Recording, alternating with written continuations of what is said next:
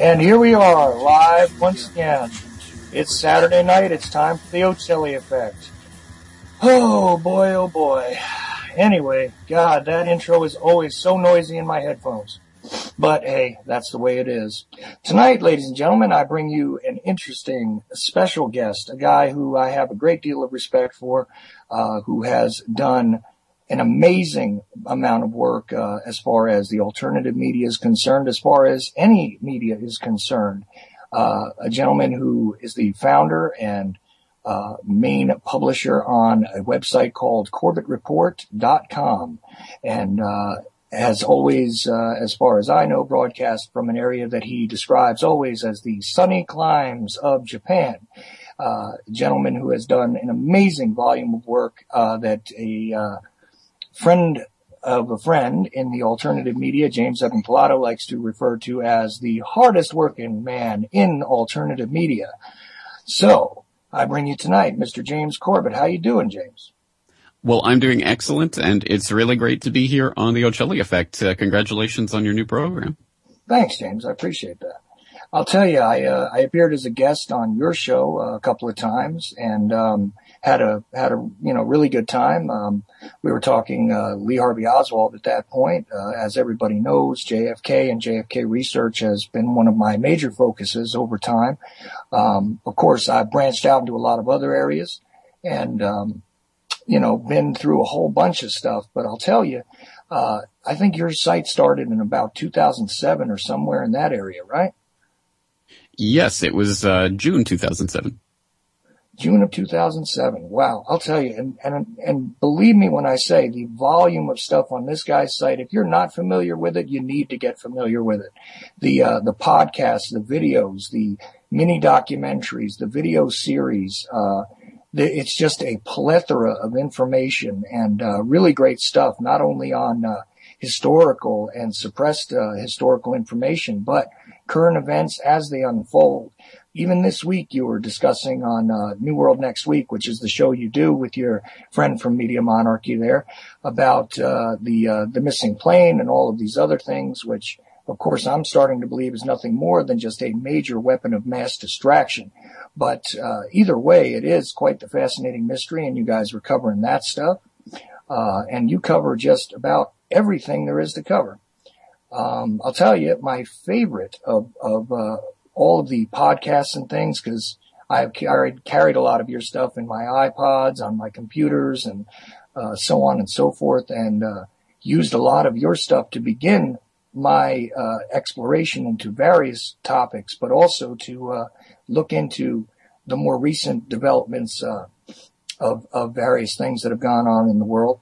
I've got to say that my favorite one was something called Patriot Mythology, which you did more than one part on, which was about these misnomers and misunderstandings of sorts in the information stream that is alternative media.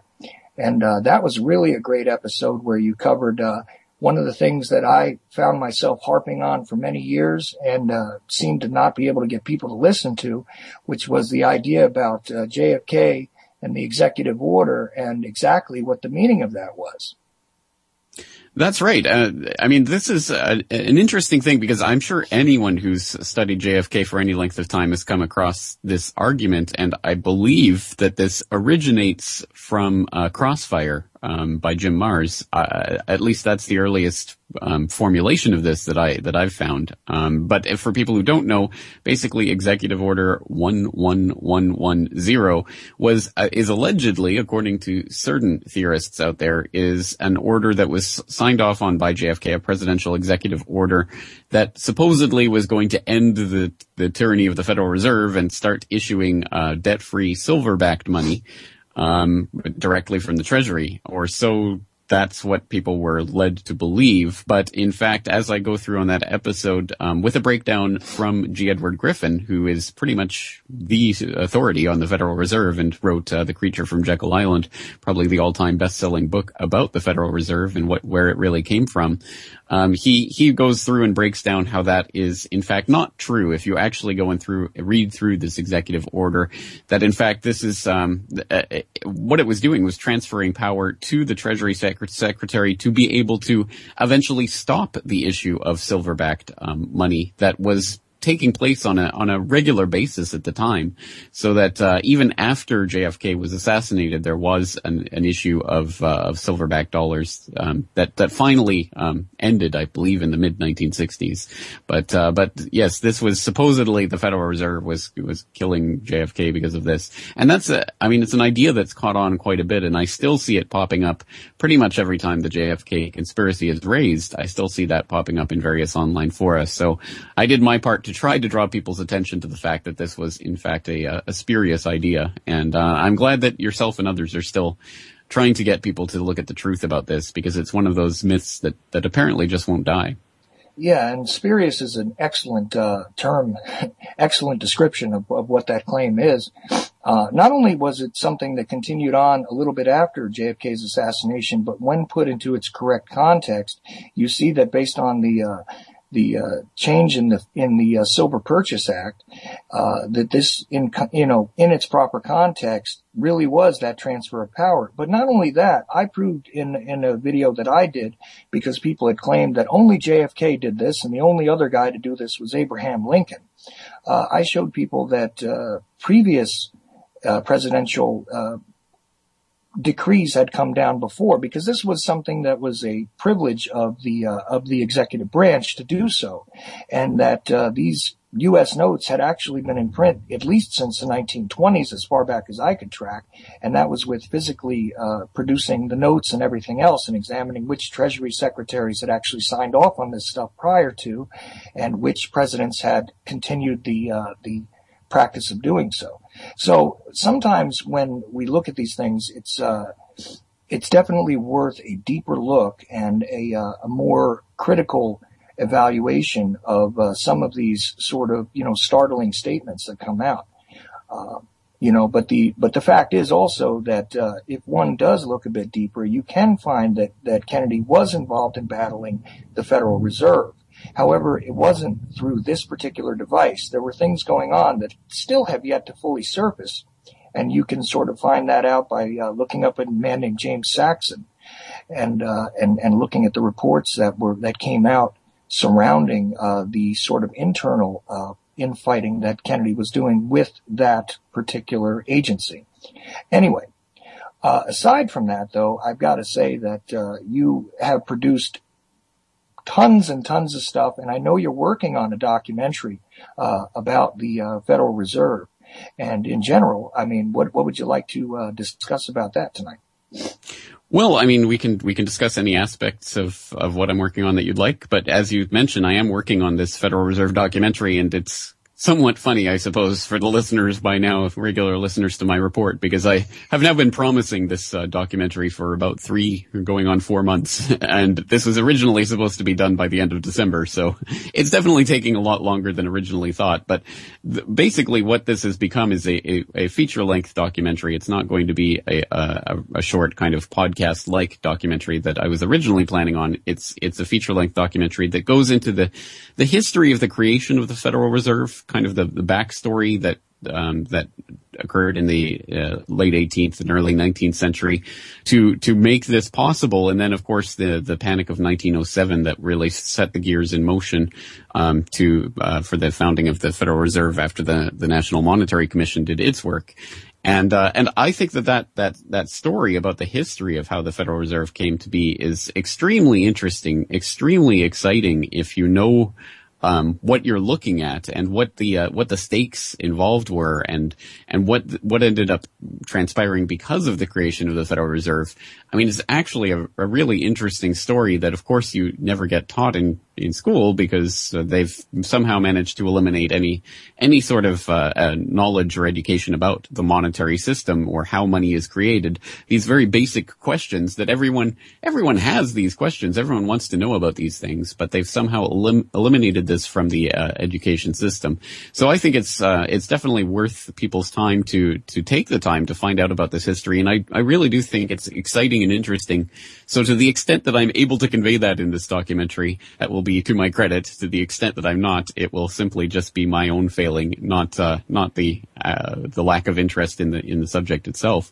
But it's going to be divided into three parts, with the first part being that history of the creation of the Federal Reserve, the second part being how the Federal Reserve functions, how it creates money, and what the system is about. And then the third part will be basically solutions. If and when we are able to get ourselves off of the Federal Reserve System, what can we replace it with? And of course, there are lots of competing ideas for that. And I'm not going to offer just one idea that I think is the total solution. I'm going to put a lot of different ideas out there and let viewers come to their own conclusions. But that's basically the structure that I'll be following. So hopefully in the next week or two, that documentary is going to be available to the public, and it'll, of course, like all my other work, be freely available on my website at corbettreport.com. Right, and I've got to say that, one of the most profound sort of illustrations of how the Federal Reserve functioned, and I'm sure you saw it as well, was in the Zeitgeist series, where they had pretty much broken it down and explained, money creation and the extremely important idea that this is probably one of the most misunderstood and yet completely based on faith sort of practices and mechanisms that, it has a profound effect, again, sorry to use that word again, but a profound effect on the lives and the overall function of the entire planet. And yet it is still completely misunderstood by probably, 90% of the population, I would say. Not only that, but I think even in the alternative media, there isn't a very good grasp of the Federal Reserve and how it actually works. I mean, I think there's some general ideas about the Federal Reserve that float around out there, but I don't think people have a really firm footing on what it is or how it functions. And I think, again, probably the most important thing that people need to understand is that the Federal Reserve isn't a bank per se. It's a system that has been instituted that is overseen by a board of governors. And then there's the Federal Open Market Committee. And then there are the reserve banks, the regional reserve banks. And it's important to know that the real power lies in the reserve banks, and who, more importantly, is sitting on the boards of those reserve banks. And specifically the Federal Reserve Bank of New York is really the crown jewel of the system, so that the other parts of that system can be more or less distractionary towards the real issue and where the real power lies.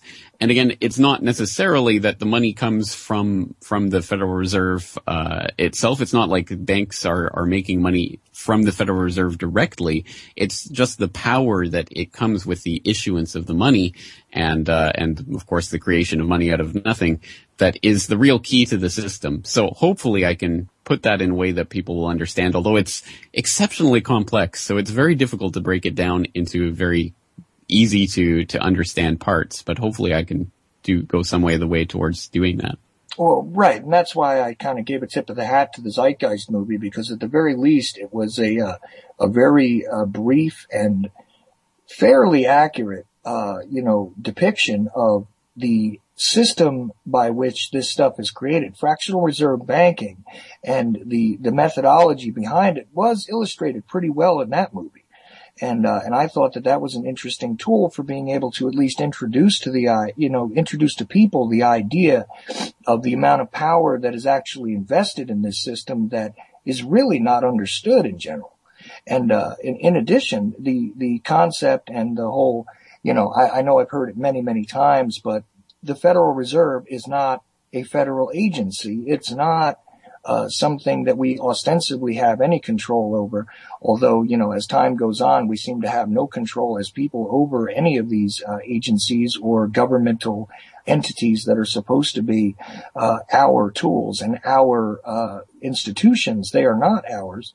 But even in the case of the Federal Reserve, you're dealing with something that's even less ours, even less something that belongs to the American people per se.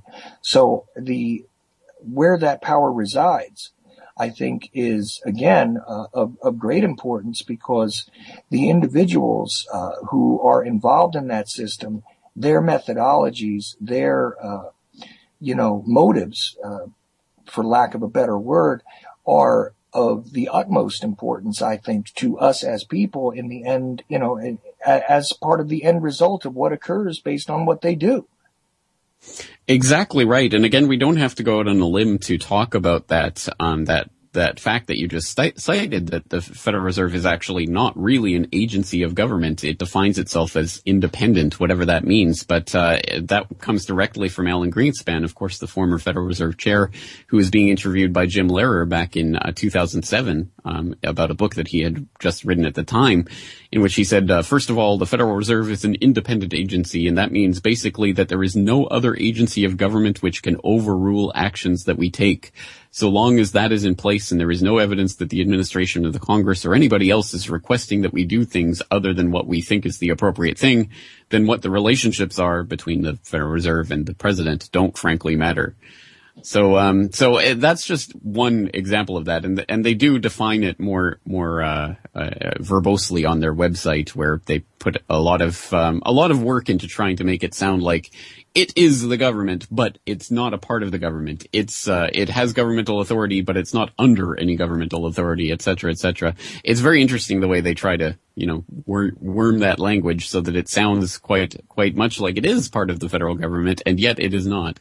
And they try to have their cake and eat it too. And they've really been quite successful in that, I guess, over the past 100 years, because still a lot of people really do think of it as a governmental agency. And then I think there's the problem of the opposite viewpoint, in which people think of it as so it's become common, for example, in the alternative media to say, well, it's neither federal nor does it have reserve. And the implication is that it's really, it's not a part of the government. It's a private bank, which is, to a certain extent it's true, depending how you look at it. But I think it's important to understand that, well, it really does have the imprimatur of the federal government, regardless of whether or not it is really a part of that government. And because of that, it has been established by an act of Congress. It can be abolished by an act of Congress as well. And obviously that's a lot easier said than done. There would be a lot of, I think unbelievable political wrangling to get something like that done. But it's important to know that actually is the case, that it has been established by government, so it can actually be dismantled by government as well. And I think we should understand that, because there's sort of a general idea that this is somehow some vague thing that exists in some netherworld that can't be affected by human beings.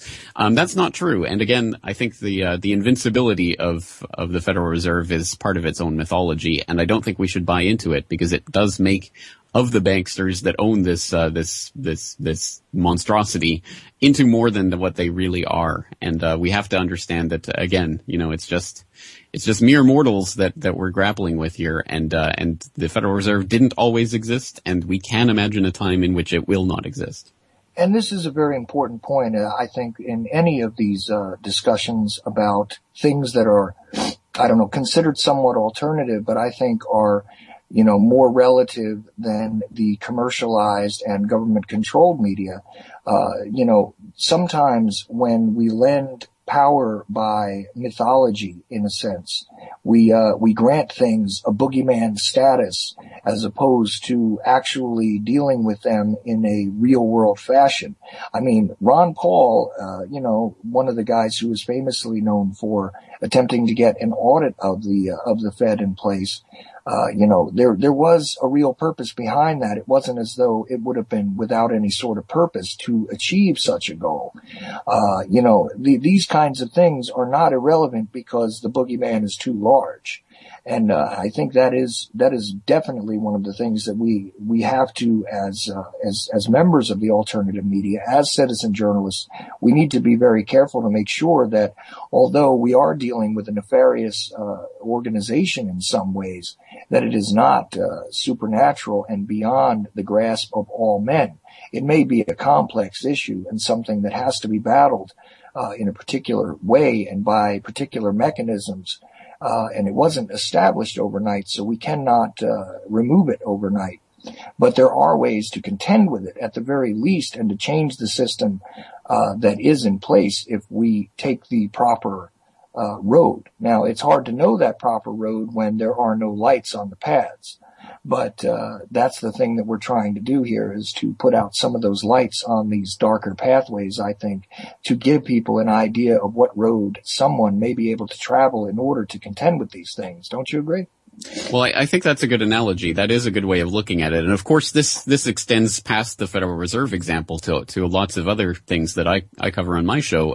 I think it's the same thing. Again, this is not some, is immortal, beings from another planet that are doing this. It's just human beings that are conspiring to do this. And yes, they do have an incredible amount of power and are able to pull off things like the assassination of the president in broad daylight and get away with it. So, I mean, we have to be realistic about what we're facing, but at the same time, we have to understand that these people do make mistakes, they do slip up, and they are vulnerable in various ways. So I think it is important to understand that. And yes, I mean, I think the analogy of kind of blazing new paths is a good one, because again, I think what that relies on is the idea that, we have a map of reality presented to us, through our, for example, public school indoctrination, through the media that we consume, through all of the authorities that issue their decrees. We've been handed this map of reality that roughly corresponds to the path that has been well trodden by many, many generations now of the established system.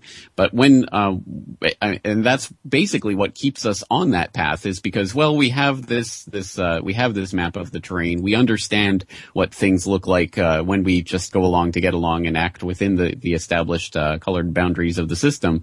But once we step outside of those boundaries, well, it's a very scary world. We don't know exactly where we are. We don't know exactly where we're going.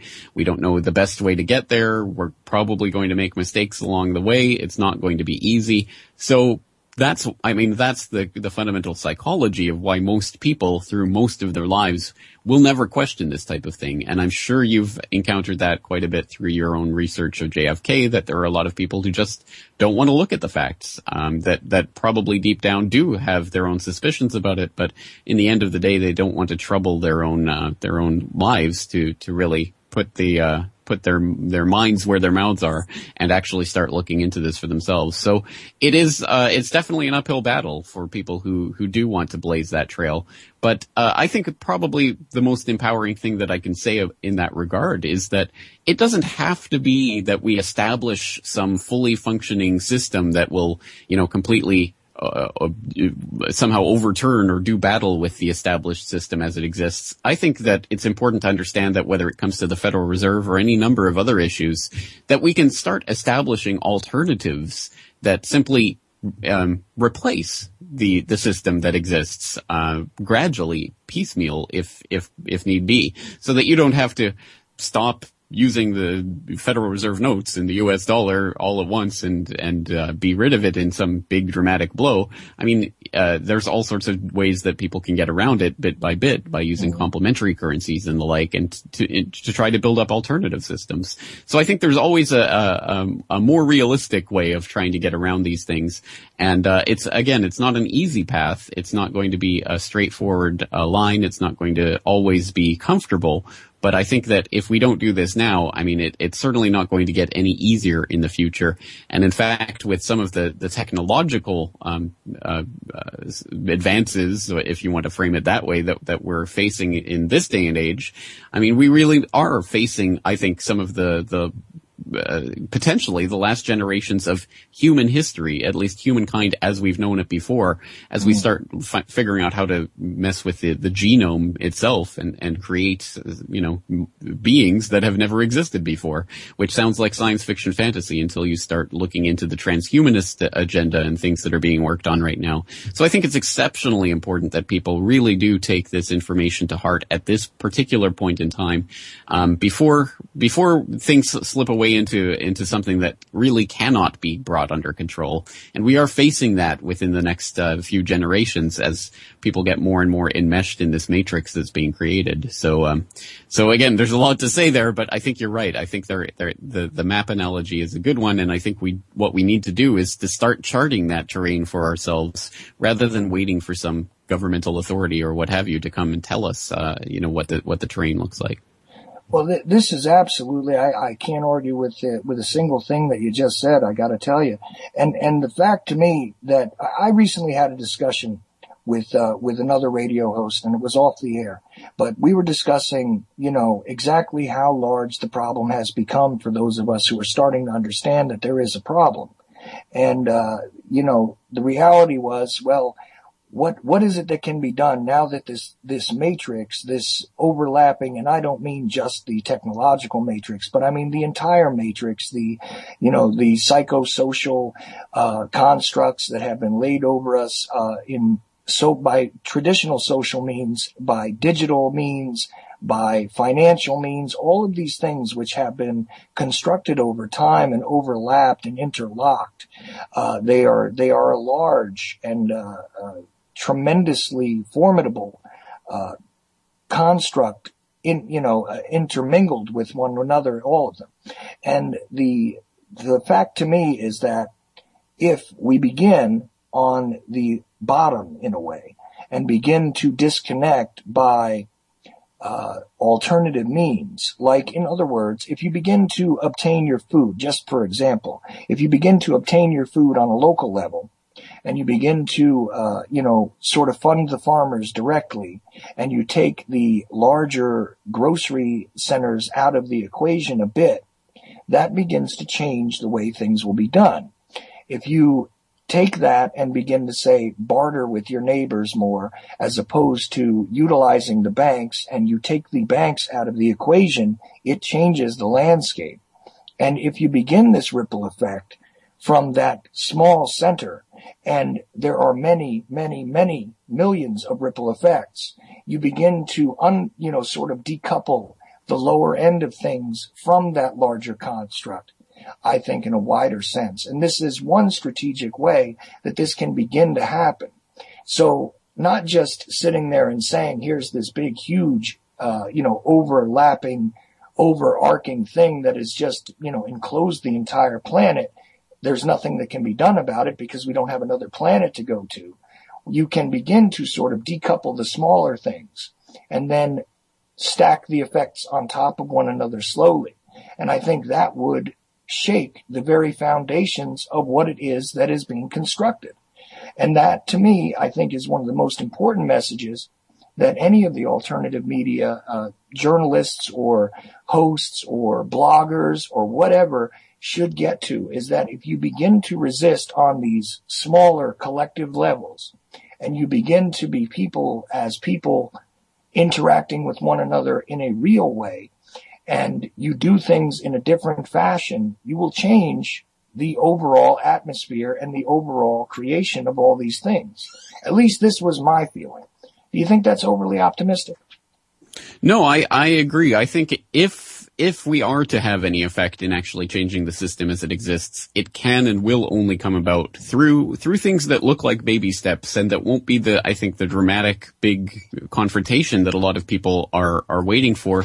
But I think that so much of the infrastructure that's been slotted into place by the Department of Homeland Security and all of these other insane governmental institutions out of control are very much geared towards that type of dramatic confrontation that people think is going to happen. I think they're very much prepared for, and in fact even expecting people to at some point break and to spill out onto the streets in riots and protest. And we know from the documents that were released by insider from the World Bank and the IMF in 1999-2000 by Greg Palast, we know that basically this is a blueprint for economic collapse that has been used in country after country around the world, that they really do plan at a certain stage that there will be something that they even call the IMF riot, that eventually when things come to a breaking point and the austerity combined with the lack of purchasing power, etc., becomes too much for the average person to bear, eventually they will spill out onto the streets and they will start rioting. And through that, the powers that shouldn't be can even implement more of their agenda, because of course that's a convenient crisis for them to use, to grab even more kind of emergency powers. And so this is all part of the plan. And unfortunately, the IMF riot that has been used around the world is going to come home to roost at a certain point. We've already seen that starting to hit the periphery, for example, the periphery of Europe in recent years, as those types of riots have started in Europe with the collapse of the euro system, the slow motion collapse as it continues to take place. And it is going to hit home certainly in the United States at some point.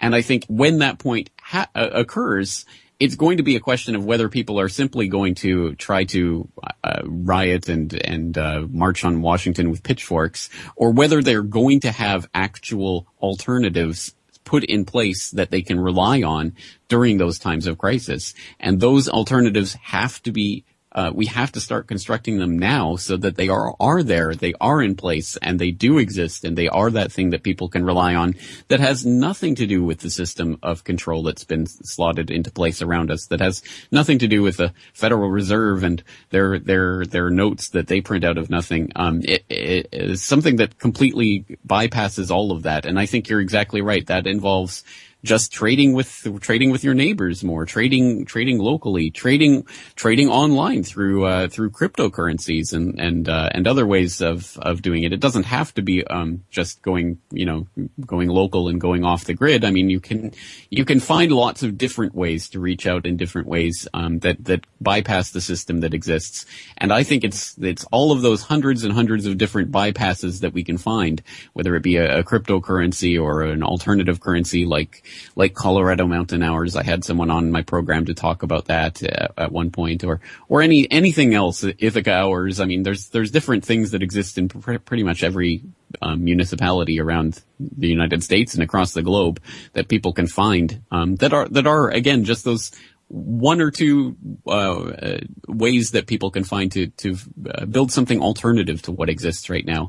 And I think, again, we have to be doing that now because, unfortunately, in the very near future, I think we're going to start seeing some very worrying things developing, and developing by design. I think we've been engineered into a monetary collapse that will likely coincide with some sort of geopolitical events, and we can already see the outlines of that with what's happening with Russia right now, and also the emerging narrative of China as being part of that block of resistance to the NATO powers that look like the outlines for a potential World War III scenario. And I think before we get to that point, we have to start detaching ourselves from this system. And it doesn't have to be all at once, because that's another thing that people use as their excuse to basically stop doing anything about what's going on. If it has to be this overarching system that replaces the system that exists all in one big dramatic blow, then we can just wait for that system to come along, rather than doing the hard work of actually sourcing out for example, local trading communities that we can get involved with and things like that at this point in time. Even if it is a baby step, I think it's more important that we get involved in those baby steps now, so while we have the time to do that, rather than try to look for the system that will save us once the collapse is already in place. Couldn't have said it any better myself. And, I really do love the way that you put it, as participating in those baby steps could be extremely useful. And they're not necessarily baby steps when there are so many pebbles in the pond, because if the pond becomes a big, series of ripples, you don't have just that calm, still water that was there before. And that was what I was trying to say. And those ripples do meet and interlock, and you could create entire new systems out of things that appear to be very independent and very simple once they begin to meet. And I think that's definitely the way to go. And that was one of the points that I always find myself having trouble making. That some people say, well, you want to do these small things and you want other people to do these small things. Well, what good does that do against the larger machine? And I think that is the answer, is that once all those parts, if we need to manufacture a large machine to deal with the large machine, okay, I'll accept that for a moment and tell you that first we need to build the parts. So if we manufacture each of the parts, eventually we'll get enough coherent parts that could be worked together to make another machine, which doesn't necessarily have to be based on these, invented currencies and numbers that are theoretical and really don't exist, where they begin trading off this massive amount of debt that is more than, God knows how many times the actual number of, the actual value of the true assets on the planet now that are floating out there being batted around by these financial institutions as they exist now. And it's very, very important to think about it like that. So I'm very glad that you had that to say. I'll tell you. Well, let me interject there, because I think it's important also philosophically speaking that we don't fall into the dialectic trap, by which I mean that what we're facing is this overarching system of control that I'm sure many of your listeners are familiar with in its various parts and functions. I mean, for example, the Federal Reserve and its control over the monetary supply and the Department of Homeland Security and the National Security Agency and all of this national security state apparatus that's been put into place to monitor and control and work against the citizenry itself rather than the supposed threats from outside, which have always been used to justify its existence. Again, I think people understand the broad outlines of this system, but I think it's important not to simply counter this big overarching system of control by looking for another alternative overarching system of control that will somehow, be better than the one that currently exists. I think we have to fight this ideologically by constructing not a system, not the totalizing system that will somehow replace what's going on, but really institutionalizing the exact opposite idea, which is freedom, really, which is the idea that there will not be one single system that everyone has to subscribe to. And I think the monetary example is again a perfect example of this. We live in a system where there's the legal tender law that makes the Federal Reserve notes into basically not the only currency that exists in the country, but certainly the dominant one, because obviously it can be used to tender any debt and for the payment of taxes. So it basically by default becomes the dominant system, the dominant the piece of paper that everyone needs to chase all their lives. Why on earth would we replace that system with another system where everybody has to use this one currency that's going to be set up in this one way that will be the answer to this? Why not have a number of competing systems that will offer different people different ways of transacting things in different situations, so that you can have an online cryptocurrency for your online transactions, and you can have a local currency based on the hour system or the let system or what have you for local transactions with local businesses.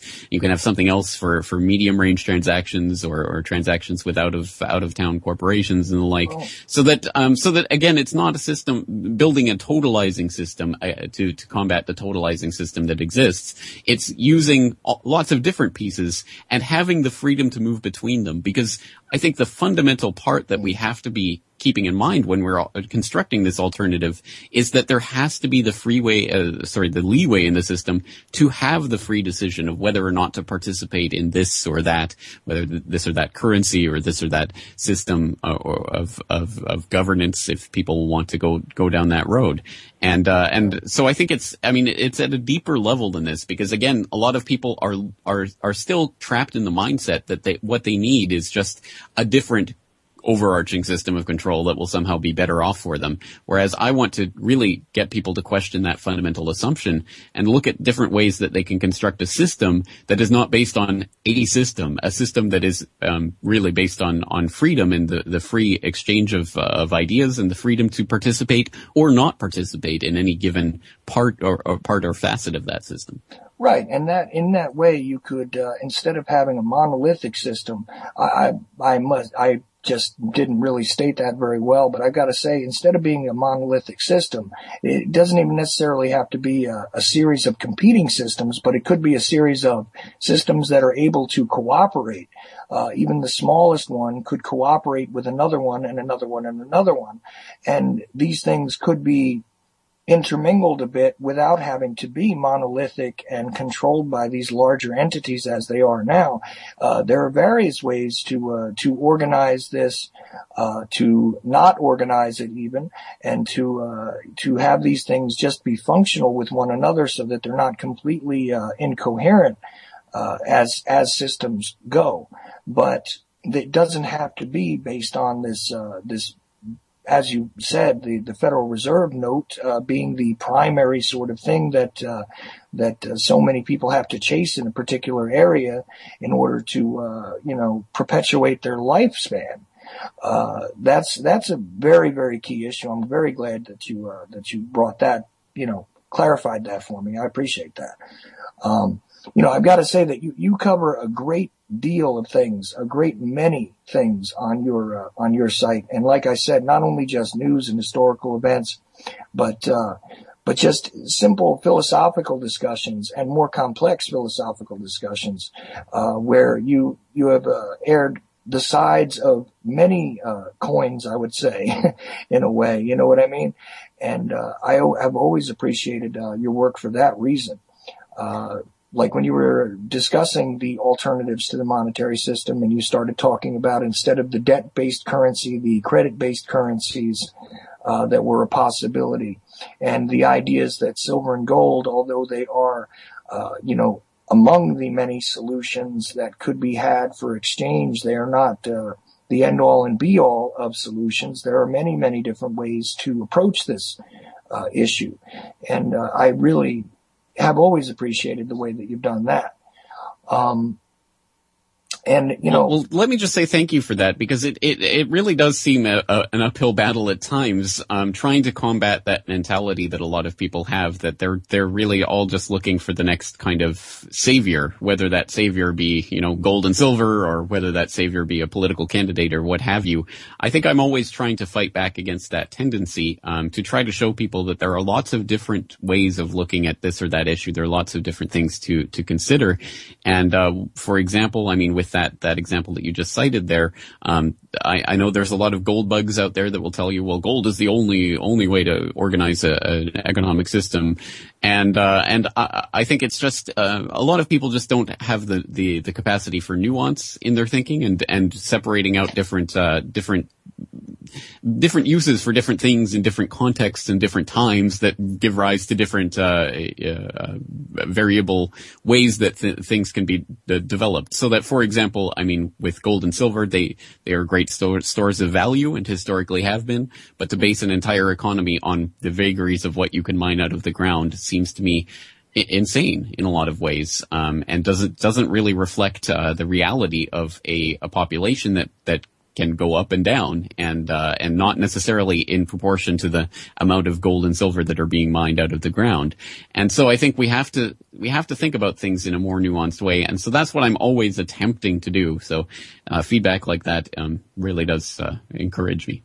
Well, the problem is that, individuals always have what is literally prejudice, and it is to prejudge. You have sort of preconceived notions about things which are based on various bits of input that you've received over the years as an individual. And sometimes I also have to struggle with getting over those things and saying to them, listen, I understand that you have this belief that this is this. Okay, that's all there is to it for you. But if you can sort of step back from that for a moment and imagine that that's not necessarily the singular one answer, you may find that there are other answers that will work just as well.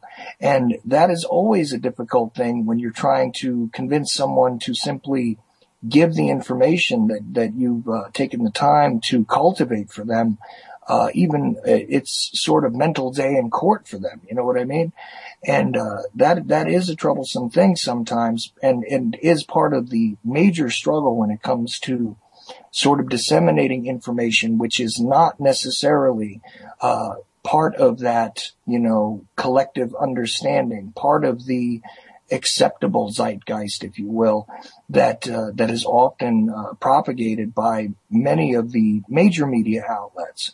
And this is really what it all comes down to, in my mind, is getting people to step away from their preconceived notions.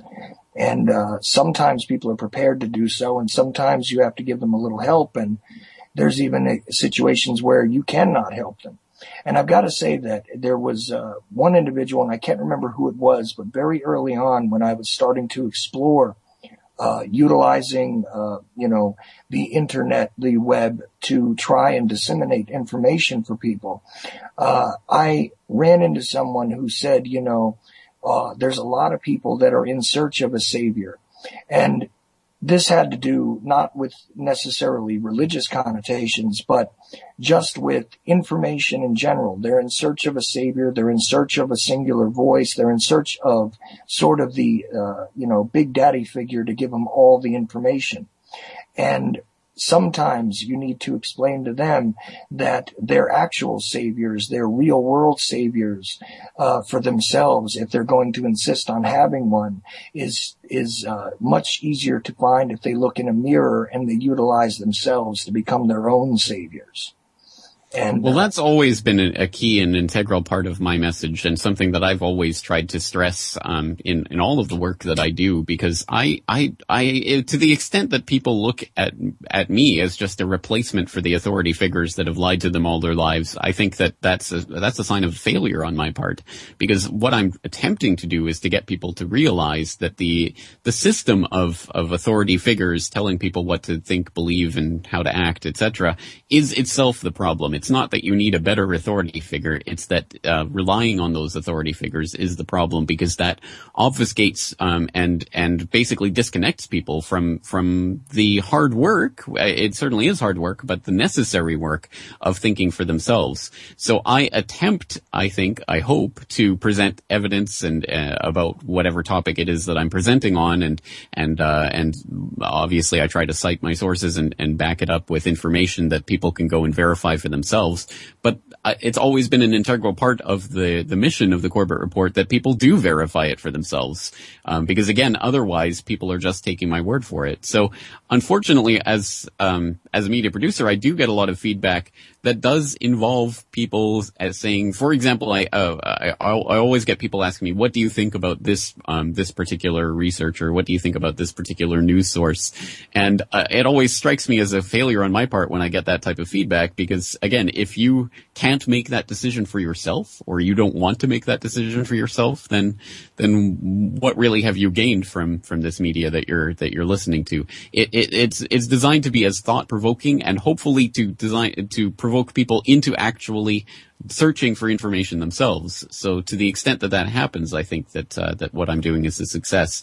And to the extent that people come to basically expect some other talking head on the screen. I mean, people don't know me. They only know the work that I produce. If they're looking to me to try to solve their problems for them, then I would say that what I've done is a failure. And in that context, I got to say also that your presentation, I think it was in France not long ago, on open source media, is a good place to look to understand what the methodology is that you have utilized anyway to gather this information and to understand what the concept is and why it's so important that open source media is constructed much in the way. I'm not saying that you're the only guy who does this well, but you are a prime example of it. And I was really taken aback actually by that presentation you did there as well. So, well, thank you very much for that. I appreciate that. For people who are interested, it's called Open Source Journalism, and it's there on my website. I mean, it's good to hear that it was an effective presentation, because in some ways that's basically the presentation I've been preparing for since the website began, because it was something that I specifically wanted from the very moment of the inception of the website. It was extremely important to me that there would be a list of documentation citing all of the sources for everything that I was talking about in every podcast, interview, whatever, what have you. It was always integral to me that I cite the sources and have it there, right there, ready to click on. I mean, it's such a basic idea. It's such an absolutely basic idea that it kind of boggled my mind at that time that there were so few podcasts, so few, internet-based sources that were actually really doing that in a thoroughgoing manner in the alternative media. And And certainly when you looked at the mainstream media, I mean, just even a few years ago, if you looked at your average New York Times or Washington Times or Washington Post or whatever article it might be, there would generally be zero hyperlinks of any sort. They've since started hyperlinking sources here and there, occasionally a smattering, but it's always boggled my mind that here we are in this incredible World Wide Web of literally, I mean, the repository of the sum of human knowledge at our fingertips, and so little of that is really being utilized, I think, to the extent that it could be. And it's a pretty simple idea, again, just to cite your sources and to put the information out there for free, freely available, is another extremely important part of this that I think is part of the power that we have now to step around the gatekeepers of information that have existed in human society for centuries and centuries and centuries, perhaps for the entirety of human civilization. We really do have a way to reach directly to people all around the globe, nearly instantaneously, and not completely for free, but certainly for very little cost for the average kind of person in the developed industrial world, at any rate. Which is, again, it's an exciting time to be alive in a lot of respects, and I just hope that people understand that, grasp it, and utilize it to its full. And I don't claim to be, the best authority on this, but it's something that I've definitely been thinking about since the inception of the website, and has really been important to me as part of what I'm doing, so that people, again, can take this information and actually use it and actually interact with it and start thinking about it and wrestling with it for themselves, rather than just listening to some so-called authority pronouncing on things from on high.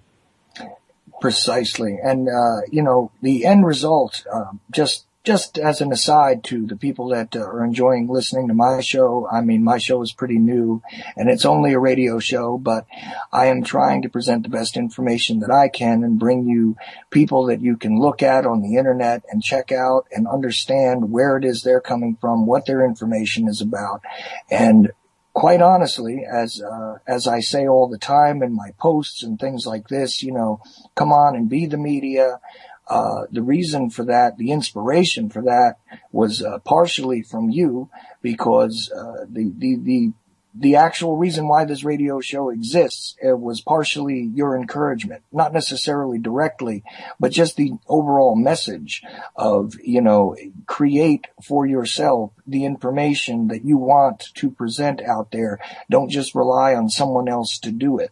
This was the kind of thing that I wanted to find a vehicle to begin to present, my understanding of, whether it be historical events or the current events or, things relating directly to the human condition, whatever they may be.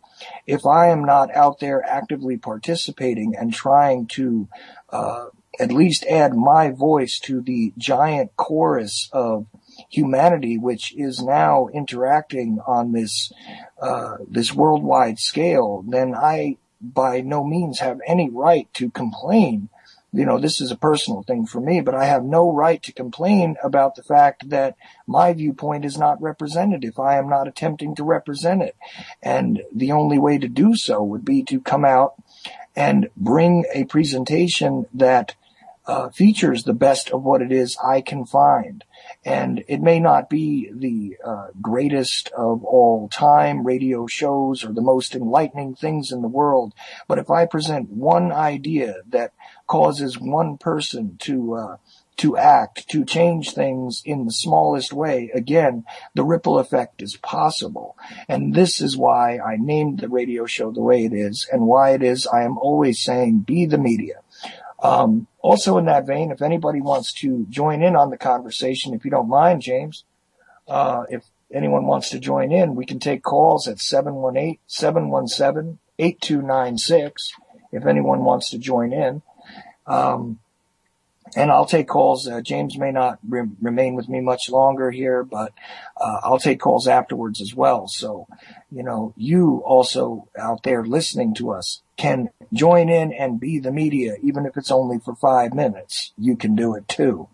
And I encourage anyone who has a point of view to try to find a vehicle, whether it be a blog or a website or, and don't be intimidated by the massive amount of work that, say, someone like James puts out there, your contribution could be the most important thing to someone somewhere, and you never know what it is. You could start by bringing them the correct information, bringing them the real viewpoint, bringing them a different way to look at things, or a different way to examine things than they may have considered in the past.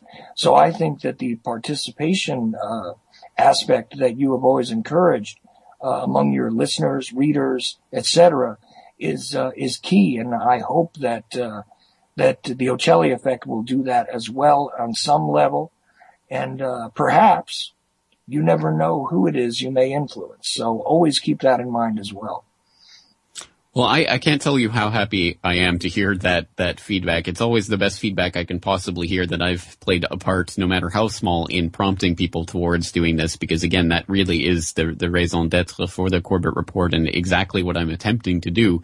So I do appreciate that. And I also want to stress that it's not necessarily that I think everyone needs to start a blog or start a podcast or what have you. I think it can be just even tiny things like the conversations that you have with people in your daily life. It can be emails that you send to your friends or family or what have you, can be part of that ripple effect as well. It's simply making this information a part of your life and a part of who you are and a part of how you interact with the world is, I think, the fundamental part of this. And again, this is something that everyone can do every single day, in simply the choices of what you choose to spend your time on, what you choose to spend your money on, what you choose to spend your time interacting with or talking about or focusing on, really can make that change in society in the bigger scheme of things. And once people start to realize that, once they really internalize that the power ultimately does really lie with the people, then we can actually start to use that power, I think, for changing this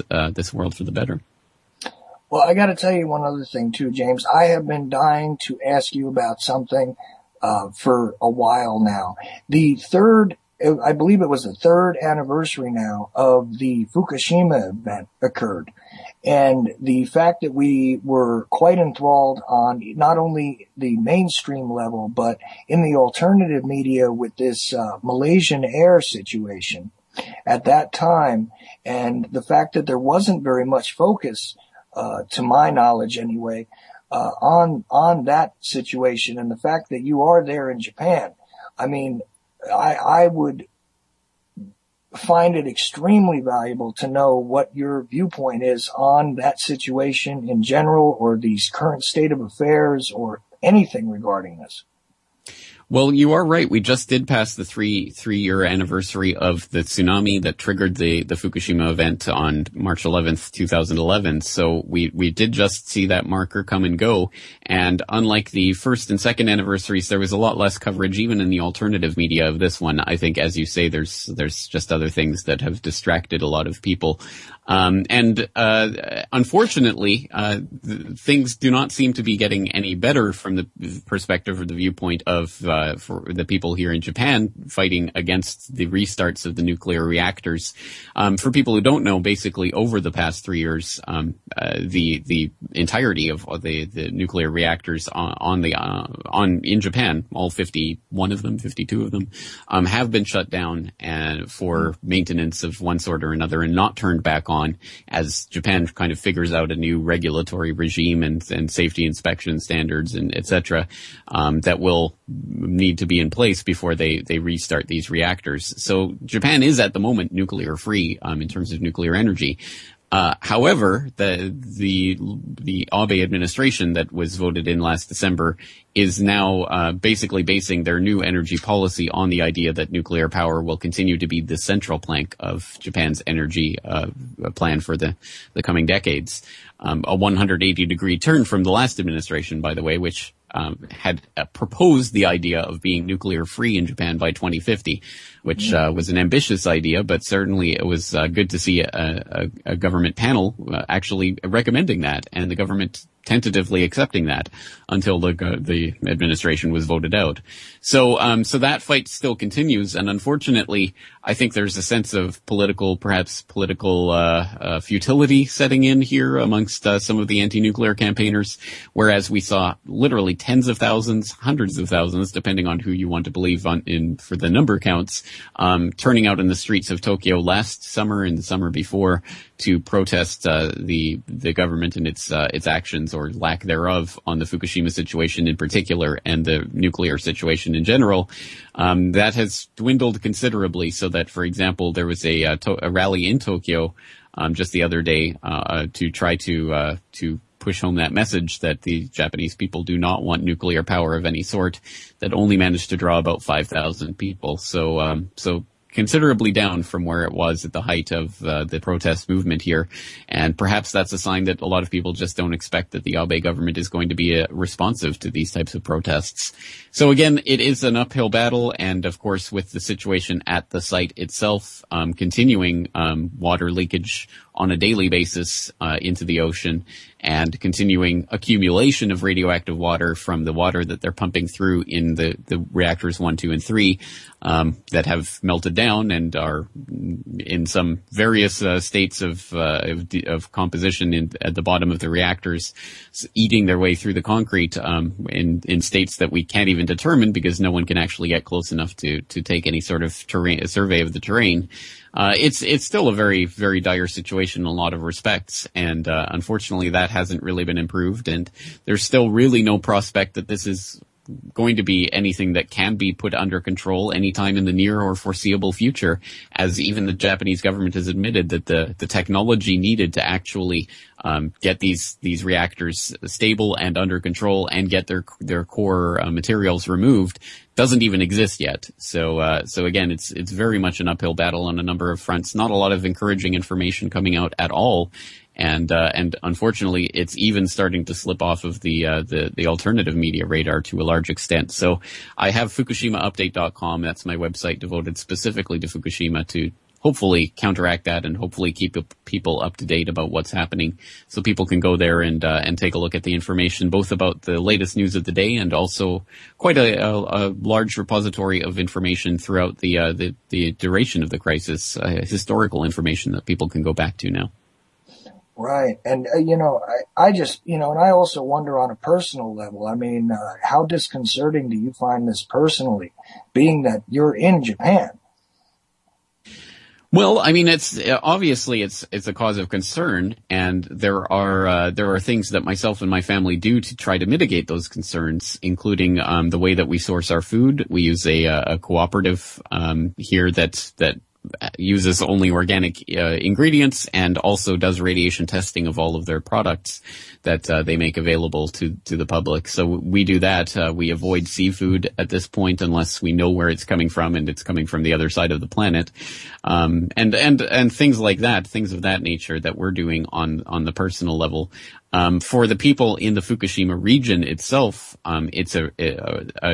the disaster is just almost unthinkable. There are still refugees from that crisis who are still living in gymnasiums, sleeping on floors, that have no realistic prospect of returning to their homes anytime in the foreseeable future, and no desire to do so even if that opportunity did present itself. There are still tens of thousands, if not hundreds of thousands of people whose lives have been irrevocably changed by this. So I think there has to be those people have to be kept in mind, first and foremost in this disaster. And unfortunately, the Tokyo Electric Power Company that owns and operates the Fukushima plant and the Japanese government aren't really making it any easier on any of these people. And even though lots of different things, money, etc., have been promised to these people, it has been a constant fight to even attempt to get those things that have already been promised. So again, I think a lot more attention needs to be paid to that, specifically in the Fukushima region and the people who have been directly affected most obviously by this accident. All right. Well, I've added Jim Funky, who is a host on the UCY network, also a Boiler Room Radio, one of my favorite shows, to the conversation. You there, Jim? Yes, sir, I am. All right. I think Jim has a question for James. Good evening, James Corbett. It's nice to speak with you, sir. I watch your Boiling Frogs post and a lot of the other things you do on YouTube all the time. I have one question for you. The videos that came out from TEPCO that showed the inside of the reactor, well, when they were going to start transferring the fuel rods, and you saw all this brand new equipment and all this bright green paint. Do you believe that for 1 second, that that's the inside of one of those reactors in Fukushima Prefecture? Well, I think you're right to be quizzical about that because, again, I think for anyone who looks at that and then understands what actually took place at the plant and tries to reconcile those two things, it does stretch the bonds of credulity. And we do know that, they even admit that they do manipulate the images because to protect, the trade secrets and things about nuclear power plants that the public isn't allowed to know. So we do, they have admitted that they do manipulate these images. To what extent, and to what extent this is all a production that's put on for show, I can't say with any definitive, evidence, but I certainly do have my suspicions about how much of that really is real at all. And I think you're right, again, to look at these pristine looking images of these pristine inside of the reactor, when we know that, of course, the entire site and, of course, the reactor 4 in particular was exceptionally damaged by the explosions that took place there. So it is, I must admit, I certainly reserve my credulity on that issue in particular. I had an issue with that as well because, to my mind, and perhaps I'm, being a bit foolish about it, but the thing is, if you have that level of radiation being pumped at what is ostensibly a digital or a camera which has all this hardware, but there's no interference in those images to show the reaction of radiation. And I know for sure that anytime they've tried to film things that were realistically pumping out that level of whatever, that there's always interference in the images, and those images were extremely clean. To my eye anyway, and of course my eyes aren't the most trustworthy, but I saw no interference there with the equipment even. And you would have thought that if you were dealing with a radioactive situation like that, even the old film cameras that were, more mechanical in nature had difficulty maintaining themselves during the photographic, episodes of other radiological events. So isn't that kind of strange as well, guys? Well, no, that's a good point. And again, people can compare those images that we're talking about to the images, for example, that they were taking of the insides of the reactor buildings, throughout the crisis. And specifically a couple of years ago, I'm thinking of some of the images that I saw that have exactly those hallmarks that you're talking about, the streaks and flecks and various things that go on, because again, the radiation is interfering with the mechanics of the camera systems. So I think you're right. Again, it's just another reason to be highly skeptical about what we're seeing and what we're being allowed to see about what's going on in those buildings. I have one last question, and then I'll let Chuck have his show back. What would it take to make you get off that island, get your family and get off that island? I suppose it would take something beyond what is currently taking place at the moment. That is to say that although what is happening right now obviously is a concern, it is a concern in certain identifiable ways. The radiation right now is specifically a concern, obviously, at the site, and the radioactive water that's accumulating in the storage tanks and the structural integrity of those storage tanks are obviously big concerns. Also, we know is being pumped out into the ocean on a daily basis. But to a certain extent, all of those are known quantities. I think it would take something different.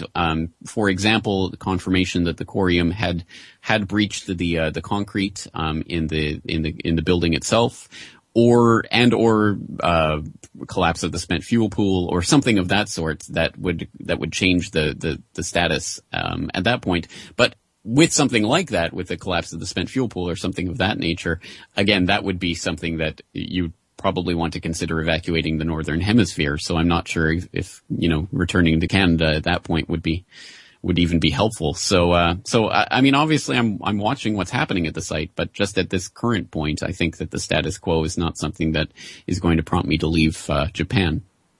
And you've got to be watching it closely because of your proximity, for sure. I mean, as we discussed at one point, I mean, you do have a family also. It's not just yourself. And, but like you said, I mean, certain disastrous situations that would occur, it would be almost futile to attempt to flee, if certain things went on, huh? Yes, again, it depends how it happens. It depends what's happening. Again, radiation isn't a magic thing that magically teleports. I mean, it goes in certain, it transports through various mechanisms that again can be identified and can be measured. And so I mean, things like, I'm always telling people to go to something like safecast.org, which again is a network of independently run Geiger counters and radiation monitors that are throughout Japan and in fact throughout the world, that are being, again, independently maintained and correlated in real time to give radiation hotspot measurements and basically show people what the radiation readings are in various places. You can go there and take a look at any given time, not only in Japan, but in the United States. And it's interesting to me because, there are areas of the United States that certainly have higher levels of radioactivity readings right now than the area of Japan where I'm in. And people tend to think, oh, Japan is just a tiny little island. But basically on the bigger scheme of things, again, it's actually bigger than you might expect. And every time there's a earthquake in Hokkaido, for example, I'll get phone calls from concerned family and friends back in Canada that don't understand just how big Japan is. And no, we didn't feel that at all. So again, we have to understand that there are things going on that are beyond this.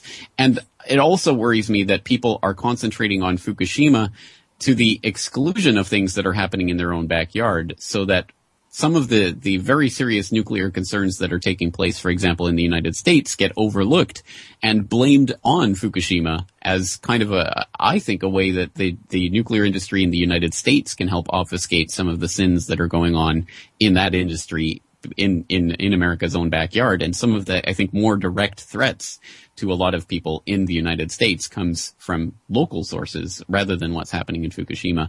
So I think there's a sort of meta level on which we have to be concerned about not just what's happening in this one locality, but the issue in general, which again, it should be noted that the exact type of reactor that was used in Fukushima, the GE Mark I, is something that's actually quite common in the United States. I believe there are over 20, I think it's 21 or 22 of those reactors in the United States currently operating today, privy to the exact same types of problems that could, that affected the Fukushima plant. Right. And that is a good point also, that, the relative, distance that Fukushima has from us, and it being utilized sort of as an excuse to exclude the idea that local sources of radioactivity could be raising the levels here is really something that I do think is often not really looked at by a lot of us, both in the mainstream and the alternative media. We don't generally focus on a lot of this stuff because we are very much distracted by the idea that Fukushima is kind of bleeding out to the entire world, which it is, but it is not. So is Hanford. Yeah, exactly. And so is Yes, Hanford, yes. and so is, the problems that are all up and down the East Coast, in fact, of the United States. I just moved from an area where there were, constantly, test alarms and, one of those areas where they actually handed us the pills and everything else. You know what I mean? And, sometimes I think that, it is kind of a point of distraction for some people to not look at their own, in their own backyards, as you say. So I think that's a very important thing to bring up, and that, people should be more aware of what's close to home as well. And just as one specific example of that phenomenon, I was tracking a story in my home and native land of Canada back a couple of years ago, when the Toronto Star revealed that there was actually a GE Hitachi uranium pellet plant that processed uranium in the suburbs of Toronto that there were residents of the community that had no idea what the plant was. They just saw it every day. They had no idea that it was doing this type of work or the types of risks that a plant like that posed in terms of radiation exposure. And this was revealed a couple of years ago by a report. Oh yeah, that plant that's been there for decades and decades. Yeah, it's processing uranium pellets for GE Hitachi. And this caused a lot of furor, and a lot of people were suddenly concerned about the issue. And the Canadian Nuclear Safety Commission eventually did release a report taking a look at the safety precautions that go on there and deeming it to be a safe working environment or what have you. But again, it's just another example of that phenomenon that people tend to think of this nuclear threat as something that, oh, well, it's at Fukushima, it's there, and anything that happens there, radiologically must be from Fukushima, whereas they literally don't know what's happening in their own backyard. So that's, I mean, it's something that we have to be thinking about, I think more broadly. And obviously for people here in Japan, I mean, there's 50 other nuclear power plants to worry about now that are gradually going to start coming online if the Japanese government has its way. So I think this is what the real fight is at this point, and something that we all have to be concerned about. It's also worthwhile to remember that we are still contending, with the background radiation being raised in the hemisphere by the Chernobyl accident.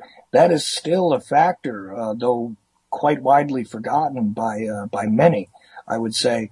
And, all of these things, in fact, and the entire nuclear landscape is something that needs to be better understood. So right. that, and don't forget decades of open-air nuclear testing that also left an identifiable and to this day identifiable trace of radioactive elements in the ocean, for example.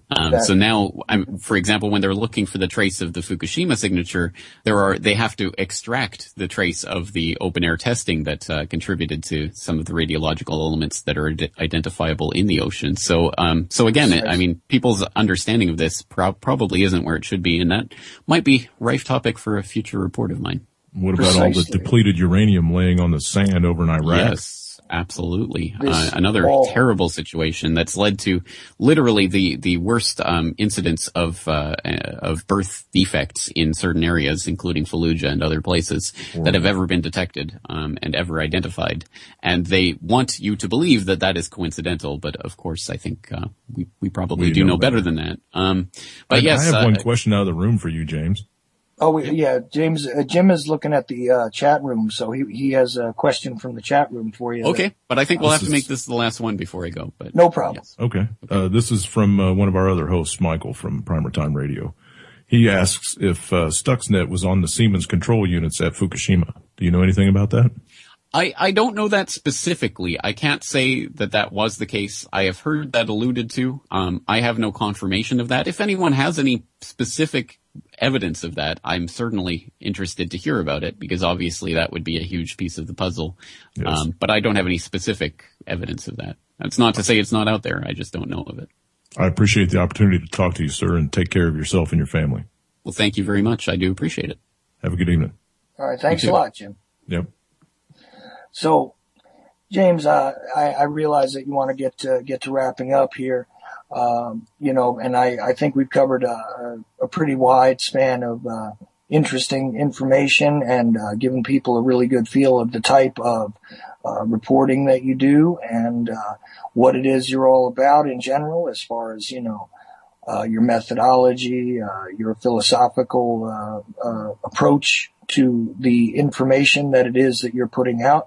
And I've also alluded to some of those things specifically tonight, but there is a plethora of stuff at your website, your main website, which is CorbettReport.com, one word, right? And also you had the Fukushima site there. What was that again? FukushimaUpdate.com. But again, people can just go to CorbettReport.com, and the links are there to all of my other various tentacles at the International Forecaster, at Boiling Frogs Post, Global Research, my collaboration with Media Monarchy on New World Next Week. There's a lot of different things that I have. So CorbettReport.com is the one-stop shop that people should go to, and they can find links to everything else from there. And you can even find a couple of appearances by me on there, just discussing the Lee Harvey Oswald topic on James's Corbett Report Radio. I think the first one was in 2011, something like that. And So I encourage everybody and everybody who is interested in a source which is quite standalone in a lot of ways and very, very much outside of the mainstream, and yet, not one of these guys who is just running around with a tinfoil hat on, as they like to tell us that most of us are, and really a responsible, solid, and well thought out journalist in general, who has created a great many, I just don't even know the number of presentations that you've done, podcasts, interviews, videos, short documentaries, reports for Boiling Frogs, as we brought up, global research, TV, the New World Next Week, all of this stuff. Like he said, you can find it all at CorbettReport.com. So is there anything else you'd like to add, James, tonight? I think that's it for me for tonight, but I just want to thank you for having me on. And once again, congratulations on the new program. I'm very much looking forward to hearing what you produce. All right. And I appreciate your time, James. Thank you so much for coming on with me tonight. All right. Take care. Take care.